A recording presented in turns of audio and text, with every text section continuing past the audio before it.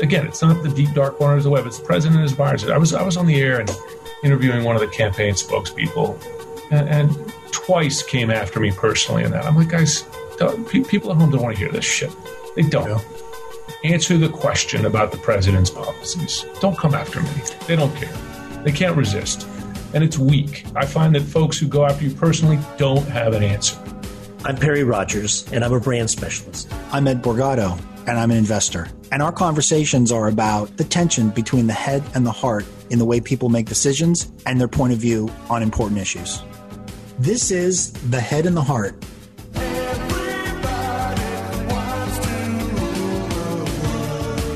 Welcome to The Head and the Heart. I'm Perry Rogers. I'm Ed Borgado. Before we get started, remember you can subscribe on Apple Podcasts, Spotify, and Podcast One. Well, Ed, it's been quite a week. This week we were presented with tapes from Bob Woodward's interview of President Trump from Bob Woodward's book, Rage. And in the tapes, President Trump admitted that he downplayed the virus, that he's always liked to downplay it. Give me your thoughts on that. Well, the first thoughts I have is how interesting it is when you hear the president in his own words express, what it is he's trying to do rather than just reading it in a book. There's a tendency for people, I think a lot of people, to discredit a book or a magazine article or the newspaper itself when someone is quoted and they don't, there's much more power hearing it in someone's own words. And I think it stunned a lot of people. I don't think there was much of a surprise there. I think there was so much evidence beforehand that the administration was underplaying it, underplaying the threat, underplaying the severity of the virus. And, hearing the president say so really came as no surprise. I think what interested me was again, I'm always fascinated by how far people will go to pretzel their brain to hold on to a position. We've talked about this before, that people should not want to be wrong about a position any longer than they have to. We should all be working every day to figure out, well, how can I get to the truth? And, there's a large segment of the population that simply doesn't want to engage in that work. They want to hold on to their prior belief no matter what. And I was most interested in the response we got from some people where they said, well, why didn't Bob Woodward talk about this earlier, as if Bob Woodward were the president? It defies any logic or understanding that what people are upset about isn't that the president withheld this information from the public, but they're upset that a journalist didn't tell us earlier, as if they would believe it if he had told us in March, but they don't believe it when he tells us in September. Mm-hmm. I'm not sure I can even understand the throughput there. Yeah. What we're stuck in, though, is a situation where people aren't even debating the underlying issue. They're debating whether or not a thing happened. They're caught up on whether or not the facts are the facts. And I think what's infuriating is to have the White House press secretary, standing at the podium with the presidential seal on it that we pay for, her salary, in that room, and say the president didn't say what he said. At least the president owned it and defended it by saying, I didn't want people to panic. He's offering an explanation as to where his head was. And the White House press secretary is taking a position that he didn't actually say it, that he wasn't downplaying it. He hasn't downplayed it, when he clearly said in his own words, that was my intent, to downplay it, because he didn't want the public to panic. Yeah, we'll get into this. We've got our guest today is Jim Sciutto. He is an anchor at CNN. Fascinating life that he's lived at a pretty young age. And, he talks about this cadence that the president has to minimize issues. That isn't a function of minimizing them publicly. It's that he's minimizing them with how he can deal with it. He shrinks an issue so that he feels like he can absorb it. And, I'm not sure that is well, let me say it differently. I am certain that is not the functioning of a really robust mind and a robust ability to deal with truth. And that, I think, is the real legacy that is going to exist from the Trump presidency, is our ability as a country to deal with truth.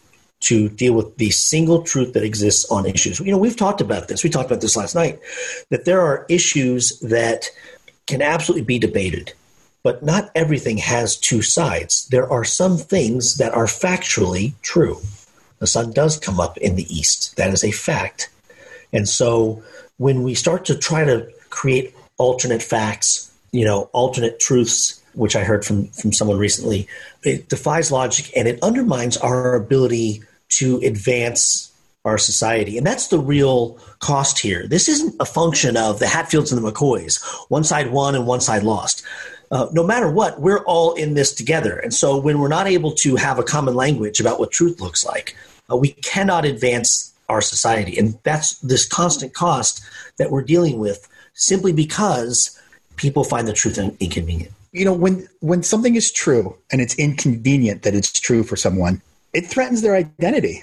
It really does. They feel like they're being attacked. They're feeling not just that their worldview is being called into question, but their identity, their culture, their sort of way of life is being attacked. And there's a natural tendency to want to, push back against that, to figure out a way how to wiggle out of that corner rather than saying, does this reframe the way I think about it? Or is this something I should consider? But I think Tim Snyder said this, don't be wrong one moment longer than you need to be.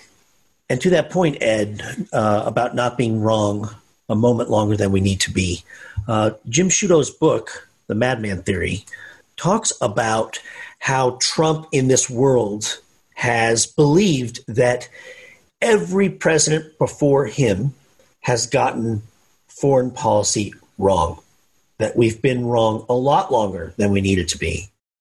Our guest today is Jim Sciutto. He is an anchor and chief national security correspondent for CNN, reporting and providing analysis on all aspects of U.S. national security, including foreign policy, the military, terrorism, and the intelligence community, a position he took on in September of 2013. From 2011 to 2013, he served as chief of staff to U.S. Ambassador Gary Locke at the U.S. Embassy in Beijing. He was formerly ABC News senior foreign correspondent based in London. He is the author of The Madman Theory. Jim Sciutto, thank you so much for joining us. Thanks for having me, guys. Excited to be here. The introduction of the book grabbed me right away when you said that what this book is about is when a sitting president decides that every president before him, Republican or Democrat, has been wrong about the world and the United States' place in it. And it's really interesting, framing it that way, because a lot of people like the unpredictability and sort of chaos and brash style, and other people view it as a symptom of a impulsive and underprepared president that doesn't have any long-term strategic vision and is just trying to win the news cycle. And so I want to give you an opportunity to tell a story from the book that I think is just riveting. Early in the Trump presidency, trying to remember their names, it was Kislyak and Sergei Lazarev, he's the foreign minister. The ambassador is Sergei Kislyak. Is that correct? Exactly. They met with President Trump in the Oval Office, and during that meeting, a few unusual things occurred. As reported by the press, there was no U.S. photographer or press present, but the photograph from that meeting was taken by a Russian member of the Russian media. And in that meeting, apparently some sensitive intelligence that had been sourced through the Israelis with respect to ISIS in Syria had been revealed to the Russians. And I want you to tell the story of, sort of that meeting, but more importantly, the consequences that came from it with respect to a Russian asset that the U.S. had cultivated and what occurred afterwards. So this is an ongoing theme, two big ones, right, of the Trump presidency. What explains his fealty, right, to Russia, his accommodation? Because he's tough on virtually everyone else, adversaries, China, Iran, and allies, Canada, NATO, you name it, right? But with Russia, he just will not call this country out, or very rarely will do so. I mean, we see that recently, bounties on U.S. soldiers, poisoning a Russian opposition leader. He's asked, he won't say the simple words, don't do it, Moscow. Why is that? And I asked everyone I interviewed for this book to explain that. And their best answer was he has a strange admiration for Vladimir Putin, the man, his power, the system of government there, style of leadership. So with that kind of big picture issue, let's zero in on what happened here. So it's May 2017, early in his term, months after he was elected, in an election which U.S. intelligence judged Russia had interfered in, and did so to denigrate his opponent, something that the president was sensitive to from the very beginning, but we should note also encouraged publicly during the campaign. So he meets with the foreign minister, Sergei Lavrov, and Sergei Kislyak, the ambassador, and in that meeting shares highly, highly classified intelligence with them. Highly classified. Supplied, we would later learn and report CNN, by Israel regarding ISIS in Syria and regarding a specific terror threat from ISIS in Syria. So the most closely held, supplied by a partner country, right? So there's even a greater kind of classified factor there because you want to protect your friend who shared this highly classified stuff with you, and on a threat that is very front and center, right? The possibility of terrorists killing Americans. Shares it with the Russians. Why? Why? What was the point in that moment? Trump seems to like to share stories with people. I mean, you're seeing even in the Woodward book now, he really wanted to tell Bob Woodward that we have a secret nuclear program. Why? Why reveal that, to the public, given all the sensitivities? Now, with Russia, you have the added element of, when you look at it big picture, it's not just about that moment and trying to just impress two Russian guys in the Oval Office, but how does it fit into the broader relationship? What is he looking for in return, right? You have that open question, still never answered definitively since then. Now, what happens in the days after this sharing of classified intelligence is that the U.S. makes a decision, which it had been, and when I first reported this a little more than a year ago, they had been mulling this for some time, going back to the Obama administration, but they make the final decision after that meeting to extract from Russia America's highest level security source, intelligence source, covert source inside the Russian government, inside the Kremlin, highest levels of the national security infrastructure at the Kremlin. It's amazing that the U.S. had that source and had it for more than 10 years, according to my reporting and others who later followed on. But they made a decision at that point, it's just too dangerous to keep him there. Why in that moment? Why in particular after that Oval Office meeting? Now, we know concerns had existed, I said, back to the Obama administration, because they'd used intelligence from this source to help make the assessment that Russia had interfered in the election to help Donald Trump, right? So this is someone who knows and has access to the thinking of the Russian president, right down to being able to take photos of presidential documents. Now, the CIA denied that Oval Office meeting had any connection to the extraction of the source, but the timing was notable. I spoke to a source involved at a very high level in the discussions who said that it did play into that decision at that point. The bottom line is we lost a very high-level source and certainly don't have it now. I mean, you could try to cultivate something similar over time, but at a time when tensions between the U.S. and Russia are growing, not shrinking, but by any means, we've lost this vision into the thinking and decision-making of the Kremlin. It's a remarkable story from the Trump presidency. Yeah, it really is a remarkable story. You say in the book that the kind of intelligence that a person in that position, an asset at that level, would provide would only be available to the president, the director of the CIA, and maybe a few senior officials. How many people in the world would know the identity of this person? Probably single digits, right? Right. Because you're talking about the president, director of the CIA, a couple others. And you might have circumstances where folks knew that such a source in that category existed, but didn't know who the specific person was, right? You heard that phrase, need-to-know basis, right? I mean, this would be a need-to-know basis. And it was the judgment of the U.S. intelligence community that for years Russia did not know that this source existed inside the Kremlin. Of course, if they did, you would imagine what would happen to this person. But they were getting increasingly nervous that this person might be exposed and therefore made the decision to extract, which beyond being a loss of a valuable source is also a dangerous thing to do, right? I mean, you got to extract someone from unfriendly territory. Yeah, under the surface there, the thing that I thought about as I was reading that story is that it must have taken years, if not decades, to cultivate a source of that quality, of that caliber. And it would have taken some luck, because that person would no doubt have been first, made a source when they were in a lower position in the Russian government, and the good luck that person, advanced their career. And it made me think about, just broadly, that sort of thing needs to happen over the course of several administrations. People, in our government need to hand that off to a new president, a new set of political appointees, in the intelligence community. And it kind of speaks to the problem, at least as I see it, as this sort of Trump foreign policy, breaking the chain that normally, links us from administration to administration, that keeps these long-term advantages going for us. Well, we know that this source existed for more than 10 years, right? So you're right. It took a long time. And there has to be some element of luck or just brilliance on the part of the source to kind of maneuver his way that high in the hierarchy there. There's another element to this, which is, and you're right, shared through administrations back in a time when administrations of either party shared a view of Russia, right, as a hostile power, and that sources like this are important. We're past that.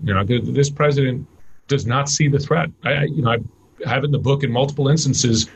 He does not see Russia as a threat, as his own senior national security advisors do, or the intelligence indicates. And, by the way, and I talk about this in the book regarding this Kremlin source, the president does not see the value of intel sources in hostile powers. In fact, he questions it. He views it as damaging to his personal relationships with those leaders, and therefore we should not have them. That's a remarkable thing for a U.S. president, commander-in-chief, to say and believe. Intelligence is a pillar of protecting U.S. national security, particularly in adversaries, but not confined to adversaries, right? Particularly in your most severe adversaries, like Russia. The president made public comments about North Korea. I recount these in the book, where he says after Kim Jong-un killed his half-brother with a nerve agent in the airport in Kuala Lumpur, the information was that he had been an informant to the CIA. The president said publicly on the White House lawn, I don't think we should be spying on Kim Jong-un, and it won't happen under my auspices. So he doesn't believe it helps him personally. And two, he's also expressed, as a report in the book, to senior aides that he doesn't believe the information they provide because they're kind of turning on their own country. Now, you look at the history of America back to George Washington, right? He had spies on the British. Think of the importance of it in World War II and beyond. So he's got a different view of the world, and one that his own advisors think is deeply damaging to U.S. national security. You talk about in the book that Rome started to fall because they wanted the various provinces to pay tribute for protection. When you look at what Trump has done with our alliances and the world alignment, he has said to countries who have been our allies, you need to pay more. And he has then gone out and said to countries that we have not aligned with in the past, look, I'll sell you these goods and I'll give you some protection. We can make a deal. Do you think that Trump is more a reflection of our lack of understanding of what is really at stake when it comes to foreign policy?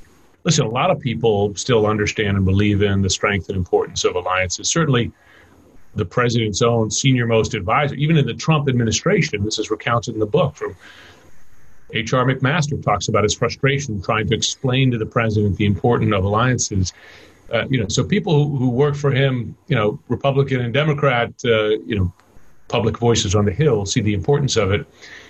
Does the public, maybe not to the degree it did in the past? I mean, on these issues, the public needs leadership sometimes, right? I mean, everybody's got, we've got short memories, right? We don't remember what happened 2 weeks ago, let alone a few years ago. I mean, today's the anniversary of 9/11.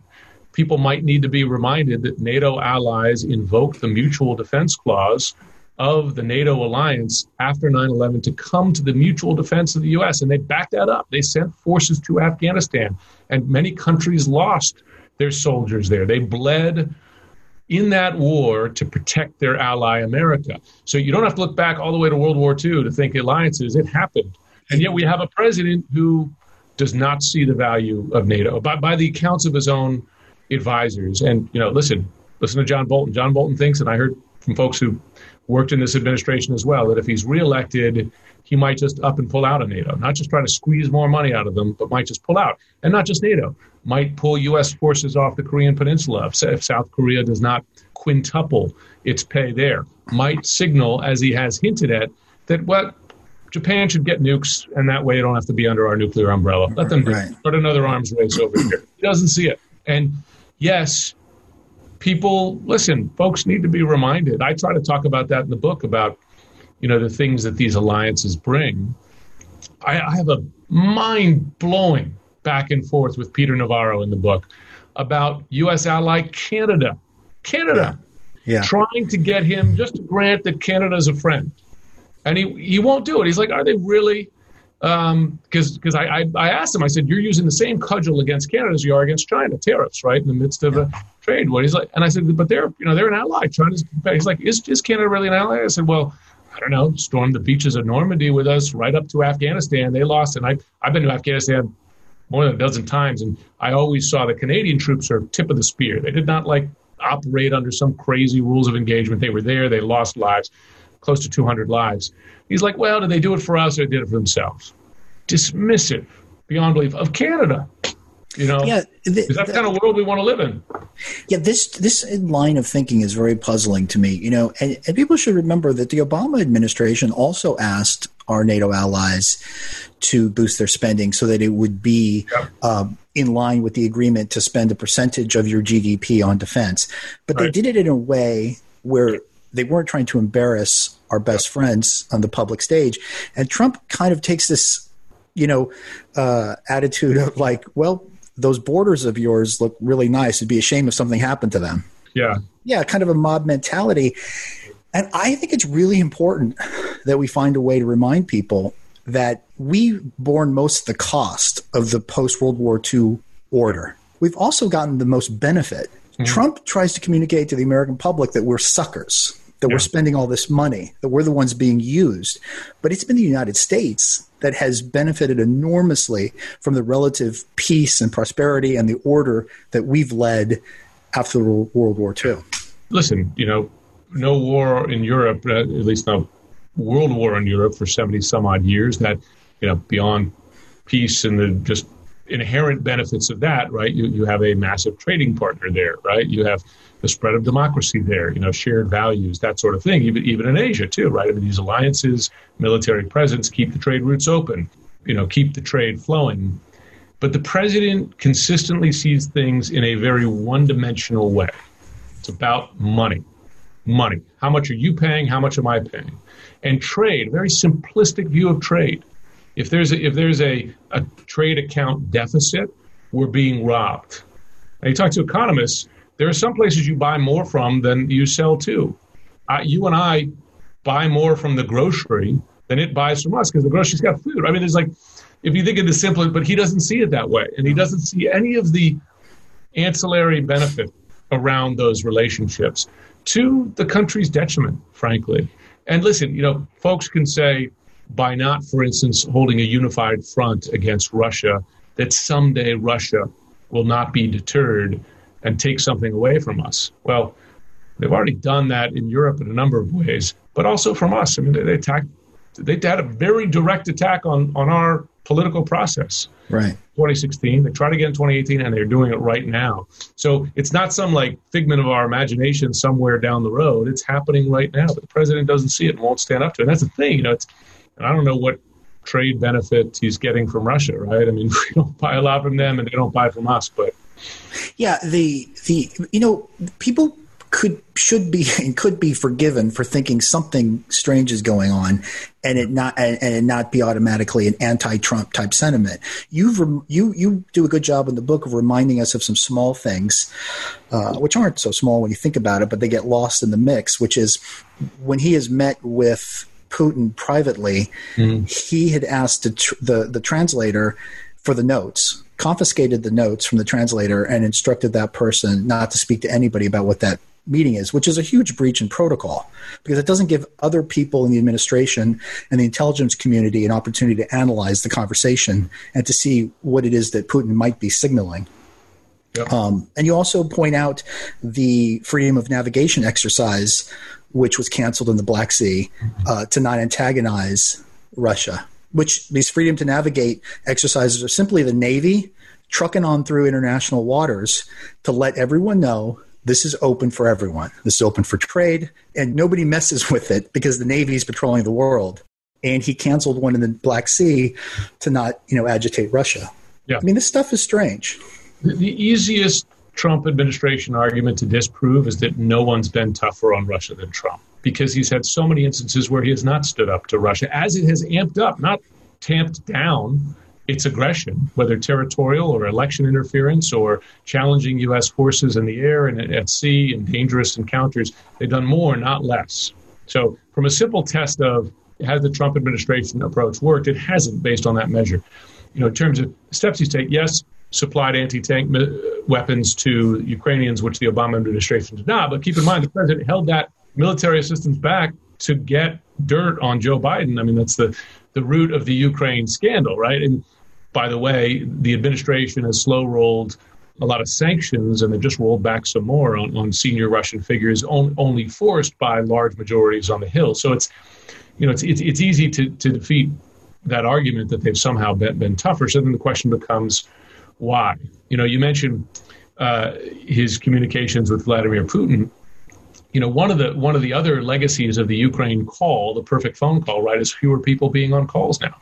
And those transcripts put under greater protection so that fewer people can read them. Why? You can make an argument. You don't want things to leak out. But, what is he talking about then? What is he sharing?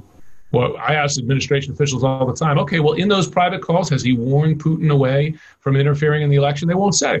I don't know. Why won't the president say? So we have less and less transparency on that as we go forward. And the president's public comments or lack of public comments stand for themselves. We have less and less transparency. But what I thought was interesting about your book and what the throughput is that it's one thing to engage with adversaries over these issues. And he has engaged with China. He has engaged with North Korea, whether you like the way he's done it or not. But what I find fascinating is that he has engaged with everyone, and he's engaged with everyone individually. There's no alliance whatsoever that he has taken to any one of these engagements. Yeah. And so you think on the one hand, well, if he were just isolationist, then he wouldn't engage. And he also wouldn't have the alliances that we'd want. But here, he's proactively engaging with people. He's fighting people. And there's not an example where he has said, come alongside me. China, for example. Look, we all appreciate that he is taken a stance against their theft of our intellectual property. But even on that issue, to not have an alliance that you bring in, and if you think about it, it's commensurate with his personality. There isn't an example where he has engaged other people, because using other people shows weakness. Is there any time in our nation's history where we've been so active in our engagements and so dormant in our alliances that you can think of? Not in recent history, certainly. Listen, even Washington talked about the importance of alliances. And so going all the way back to the beginning, you can argue, I mean, to some degree, you don't even have to argue the point, but it seems pretty clear that, for instance, standing up to China would have been stronger with your allies on your team, right? I mean, that's the TPP would have suited, it seems, Trump's interest regarding China perfectly. But, as with so many things, that was an Obama thing. We're out of it, regardless of the consequences. He did it single-handedly and weakened his hand, arguably. Now, like you, and I write about this extensively in the book, I'm someone who thinks it was long overdue to stand up to China on a whole host of malign activities. So on that, it's progress, no question. The question is then, would you not have been stronger with those allies at hand? Similar, to a whole host of other crises. Would you be stronger, in Syria, right, if you stood by your Syrian Kurdish allies? This kind of thing. An almost deliberate self-destructiveness based on that single-minded, I can do it better by myself. But again, even with China, while he should have stood up, he really has nothing to show for it. He's got a trade deal where it was phase one, then you write about this in the book, looks to some of his own advisors as capitulation. Yeah. You spend time in Beijing and you've been appointed, under an administration. Is it shocking to you that we have so little to show for it, and yet for his base, they're still so satisfied? Well, that's true so much, right? You could have so little to show for it. I mean, he's claiming now that he rescued the auto industry. I mean, it's not in the stats, right, in terms of manufacturing jobs coming home. And in fact, obviously gets the history wrong because it was the Obama administration, right, in the financial crisis who bailed him out. On China, what you have is the standoff, an escalating standoff. You don't have the concessions in return. And arguably, China's been more, not less aggressive. I mean, they've kind of stolen Hong Kong in the last several weeks, right? And there is real concern about escalation without control, right? That there's a constant, one-upmanship going on right now with uncertain outcome. I mean, Steve Bannon talks in my book about the prospect of war with China in the next 5 years. I mean, that's an alarming prospect. And there are folks in Trump's circle who wouldn't mind to see that, right? I mean, the world does not want to see that. So standoff for standoff's sake, difficult to see what the strategic gain is from that unless you have a strategy or vision as to what, the quid pro quo at some point is. And it's not clear. It hasn't been articulated by the president. And this is a president who constantly has confidence and overconfidence, by the description of some of his own senior advisors, in his own abilities just to calibrate and make it all work out in the end, We were talking about the Woodward book earlier. And one thing about your book that I really like is it's not gossipy. And what I mean by that is not that, quote, I don't necessarily mean gossipy is a bad thing. I think some of the things that you read in these other books that have been written about Trump are important, to know the details. But your book's really just a much more dispassionate look at the foreign policy choices and implications of these Trump years. And, I really like that. I appreciate that. I mean, my approach was to make it an account and an analysis, right? I mean, one, talk only to people who serve the president at the highest level, so they had firsthand experience of this, but then try to tie it together in a worldview. What is the president's worldview? What's behind it? How does it play out? And then test it, right? Before and after. I mean, the final chapter is like, okay, here's what he inherited with North Korea. Here's what he's leaving. Here's what he inherited with Iran, Russia, China, Syria, and here's what he's leaving, so that you could, ask the question, did it work? By the simple measures, is it better or worse now? Well, North Korea has more, not fewer nuclear weapons. Looks worse. Russia is closer to a nuclear weapon than they were before. Iran has enriched more uranium. Yeah, that's what Iran, not Russia, but Iran. Yes, exactly. And Russia is more aggressive, not less aggressive. So we want to talk to you a little bit about the media, but let's just stay on the book for a little bit longer, because I think a lot of people like me are fascinated by North Korea because it's really just impenetrable to figure out what's going on over there. And you pose an interesting question by asking, who's being played here? Is Kim Jong-un playing Trump, or is Trump playing him? And so talk about that a little bit, because it's very unusual that the American president has given this much personal time to the dictator of North Korea. And Trump has framed it as a win that he's been able to meet with him in person. But in actuality, it was an enormous propaganda win for the North Koreans. Based on this administration's own metric, its own goal with North Korea, complete, verifiable, irreversible denuclearization. Remember that? They don't say that anymore, but that's what they said at the beginning. Based on their standard, it failed because, one, you had none of that. And in fact, they've got more nukes, not fewer nukes. They've got a more advanced ballistic missile program. They're about, it looks like, to test again a submarine launch missile, which would expand their capabilities.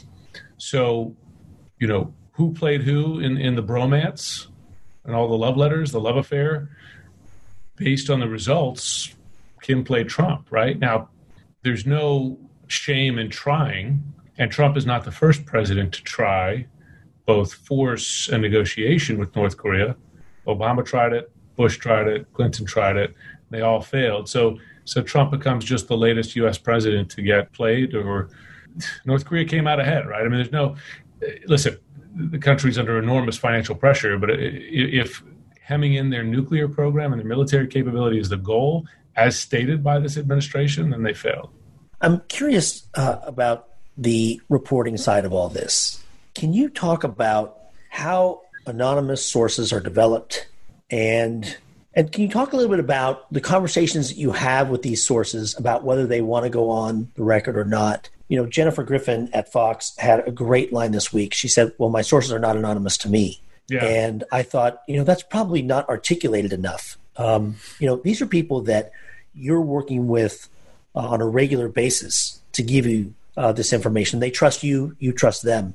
But talk a little bit about how that's developed and how much you try to get those sources to maybe go on the record or that you don't. Well, for this book, by and large, they were on the record. I wanted that to be the case because I wanted folks to put their name to these judgments. And by and large, they were willing to do it to a remarkable degree, it seems to me. And I think that why is that beyond, yes, relationships? And I hope my credibility is that they feel that these issues are important enough and that they want to get their experience of this president and his approach to the world out there, right? And they're willing to attach their name. In this book and in other reporting, I do sometimes use anonymous sources. And listen, the whole Trump pushback on anonymous sources is so disingenuous as to be silly.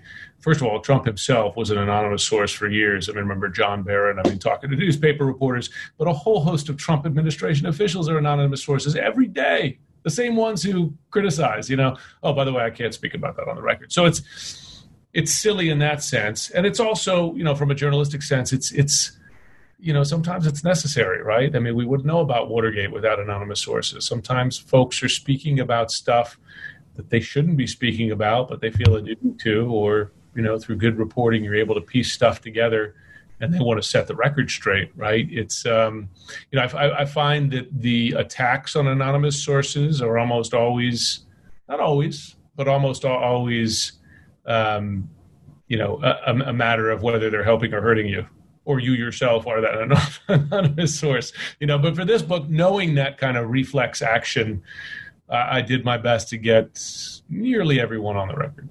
What is generally the motive of someone who works in a presidential administration or perhaps works for someone in Congress? What's generally the motivation that they want to speak to the media and remain anonymous? Well, for a lot of folks, it's because and why remain anonymous? Well, let's see. They're dealing that part's easy because I think they certainly don't want to be known for giving the information. But what motivates them to give that information? Often it's a sense of duty or belief that something bad is happening, right? And they want to get the word out. They want to expose it. Often, either primarily or as part of the motivation, it's self-preservation, right? They want to get their version of events out there to protect themselves.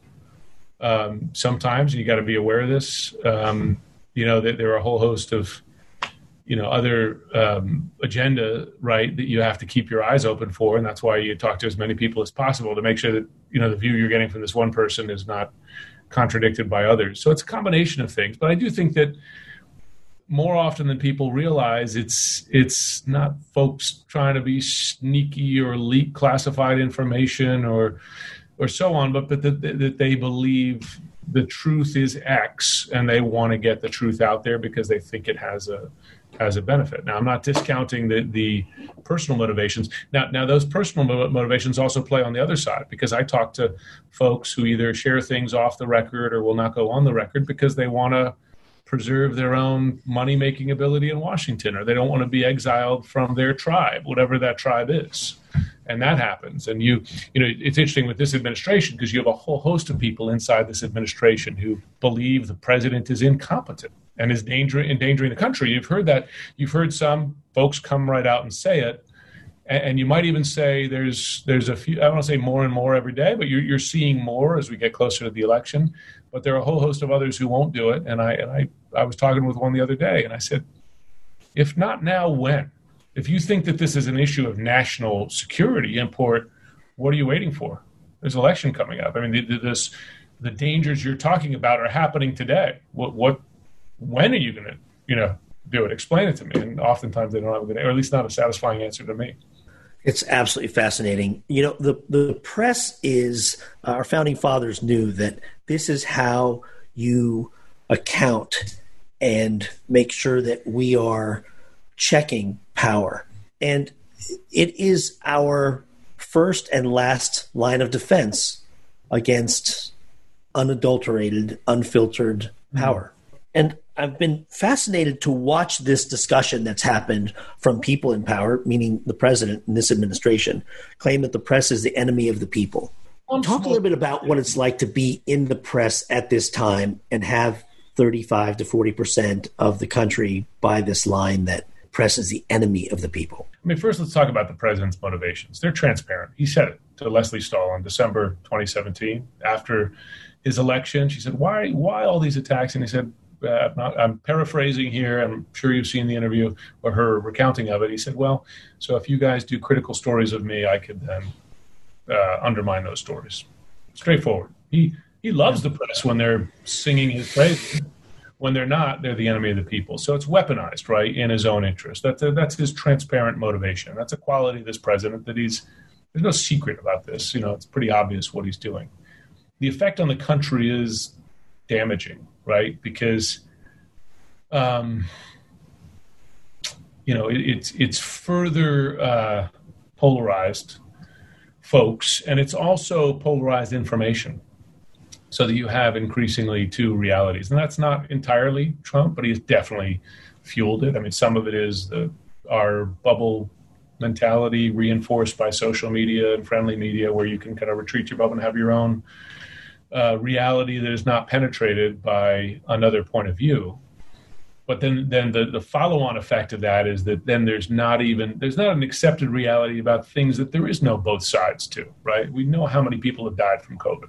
President has raised. This idea that he was just downplaying the virus months ago is not true. I mean, doing it last week, he shared a conspiracy theory about the death toll, being manufactured. So, the things that used to, for a large majority of the people, and there have always been conspiracy theories accepted, that are now in question. Basic facts of the economy, science, listen, we have straight up conspiracy theorists endorsed for Congress by this president. Right. One of these GOP candidates, QAnon, is a 9/11, and here we are on the anniversary, a 9/11 conspiracy theorist.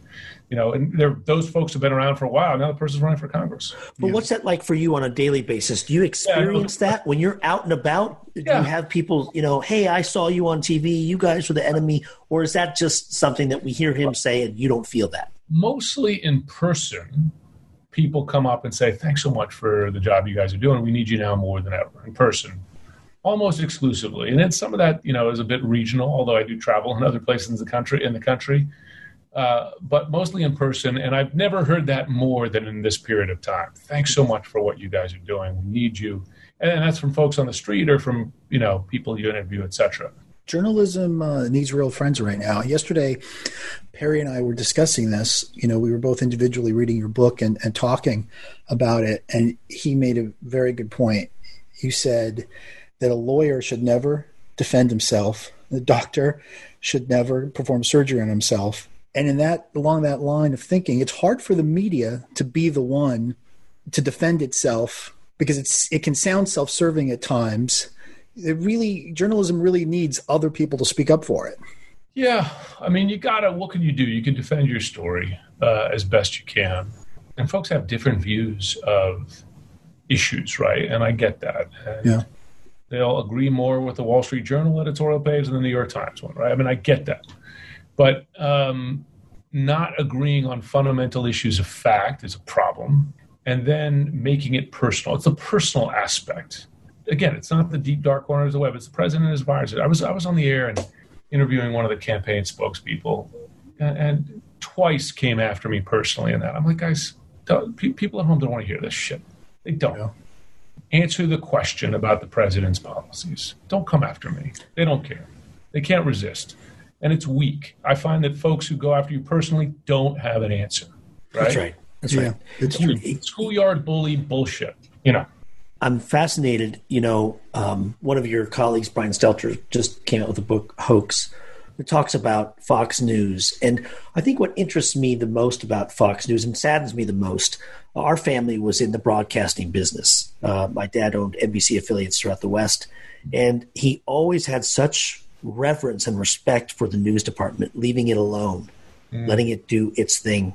And Fox News is such a transparent business. It is not a function of the news. And here's why that becomes obvious every day. They are the only news station, and I say news in quotes, that tells you that if you listen to any of their competitors, you have fallen into a trap. Yeah. Whether I'm at CNN or MSNBC or ABC or CBS, they don't tell me that everyone else is bad except them, that they are the single source of information. And in all honesty, that is exactly the effective measurements that cults take, which is if you hear anybody else, it's wrong. And I think that changed this. And I think it's something that my friends who watch Fox, they say, well, CNN is just as bad or MSNBC is just as bad. I always say to them, no, because they don't tell you not to listen to anybody else. And that distinction is important, do you think? I do. Listen, they make stuff up. They up and make stuff up. I'll tell you about this book. The minute this book was announced, before it came out, Fox News wrote a story, which is still out there, and I'm sure how a lot of its viewership says, I forget the headline, but it's like Jim Sciutto's anti-Trump book undermines his credibility. I was like, you didn't read the book because it's not out yet. Have you read it?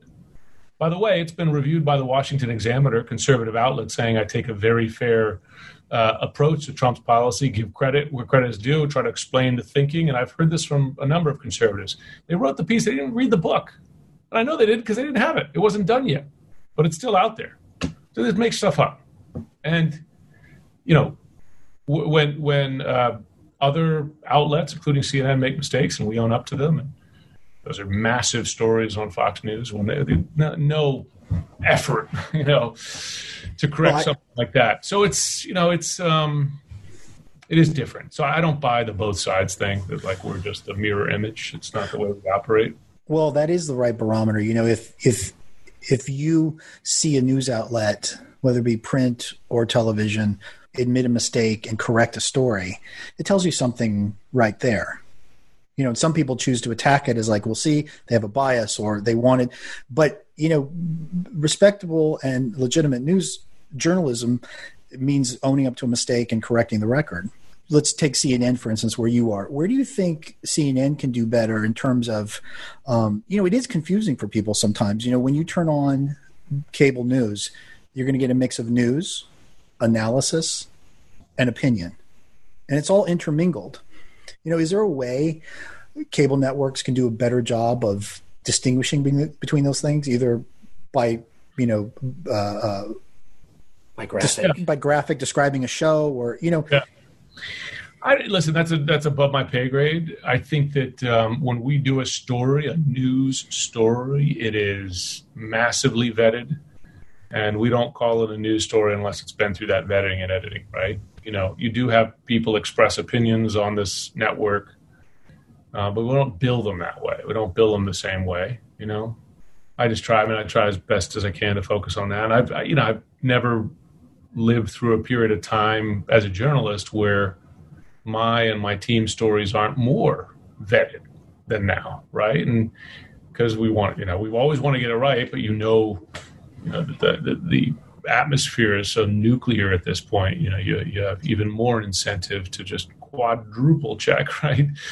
So we're working really hard to do that. Well, to your point, to the efforts you made, I found this book to be incredibly balanced in your analysis, very fair about giving him credit where it was due, but also pointing out that the road that he's taken us down with several adversaries seems to, at this point, to have created more issues. The book is The Madman Theory.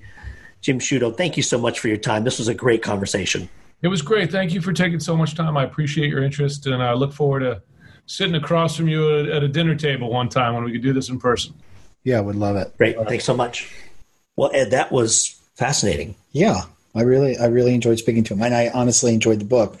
If you're at all interested in really what is a balanced look at Trump's foreign policy, and Jim Sciutto does a very good job in the book of posing questions and then reaching some conclusions that I think are fair. And, he does give credit where credit is due to Trump. I think you were smart to bring up the caper of pulling the American asset out of Russia. I thought that was absolutely fascinating. What we didn't get into, and again, I would encourage everyone to read this book. He's got another fascinating caper about the Chinese dissident Chen Guangzhen that he was a part of because it's when he was stationed in Beijing. And that also was a riveting story. Yeah, his book invites the question as to whether or not you like this style of foreign policy that's hyper-personalized. And, that word hyper-personalized, I took that directly from the book because Fiona Hill uses that to describe Trump and his policy. Everything around everything in this administration has become hyper-personalized. And there's a lot to criticize in that. But to his supporters, that's a feature, not a bug. It is a feature, not a bug. But, again, wisdom really only comes as the destination of curiosity. And so if you're going to hyper-personalize everything, then you want the person who is doing the hyper-personalization there to be as informed as possible and to have as much wisdom as possible. And so when you look at how he and he alone is driving these interactions, and you compare that and contrast it to how his advisors felt about his curiosity, there's a quote in the book that I had to write down when I was reading. He said, in the simplest terms, the president's national security advisors didn't trust him to read. They don't trust him at all from the sounds of it. There's a lot of people that it really appears as if there's a lot of people working very closely with the president that are apprehensive about him. I mean, there's another line that a senior administration official told Jim that he put in the book. He has a tendency, meaning Trump has a tendency to portray himself as both casualty and the cure. When the problem won't go away, he has to somehow make himself the victim and the savior. And that self-focus, according to this former advisor, drives Trump's need to be out in front, to be the face of the response. And that sometimes causes problems, confusion, and contradictions. It's really fascinating. Yeah, well, look, there's no way to get from the problem to the solution when someone thinks that they're the victim and the only one that can solve it. Yeah. And so, when you combine that, someone not being willing to read, we're talking about reading, because everyone should agree, I want the most informed president that I can have. Everyone should agree on that. And this idea of he's great because he goes with his gut, what are the examples of that? And that's why I think this book does a good job of getting into, while he's had some successes because he's been willing to take some people on, by and large, this has been a litany of failures and a division of our alliances, which will have long-term effects. Yeah. And you can point to examples of things where his gut has worked out. The operation that killed Qasem Soleimani, the Iranian leader of the Quds forces, there was a lot of people who really criticized that was going to cause major blowback and chaos, potentially lead to a hot war with Iran. And he made the call, and no one defended Soleimani as someone who shouldn't be potentially targeted. He's responsible for a lot of American lives. And, that worked out. That did work out. And again, he took on China. But if you look at the direction we've gone with Iran, the direction we've gone with North Korea, the direction we've gone with Russia. And I think that, we talked about this earlier in the podcast. We have spent a lot on NATO. But we've been the big beneficiaries of that. We are less than 5% of the world's population, and we are approximately 30% of the world's GDP. We've done great. It's worked out for us. And so when you look at these countries like Russia, which is 1.2% of the world's GDP, they can't catch us unless we slow ourselves down. And by not informing ourselves, by allowing division to run our belief system, we will be slowing ourselves down. and we will find ourselves in a superpower fight probably sooner than we had thought, whether it's with China, who had talked about 2050. And in this book, he points out they're now talking about being at our level by 2030, or whether it's Russia. We have slowed ourselves down, believing that there are two truths to everything and there are two sides to everything. And as a result, we're this divided. Yeah. And we're going to get a verdict from the American people on this in a little over a month. This has been The Head and the Heart. Remember, you can subscribe on Apple Podcasts, Spotify, and Podcast One. Please rate and review us. We'd love to hear from you as well as to who you'd like us to have one of these quote-unquote dinner conversations with. You can also go back and listen to prior episodes. Thanks so much for listening. Thanks for listening to The Head and the Heart. Remember, you can subscribe on Apple Podcasts, Spotify, and Podcast One. Also, please rate and review us. We'd love to hear your thoughts.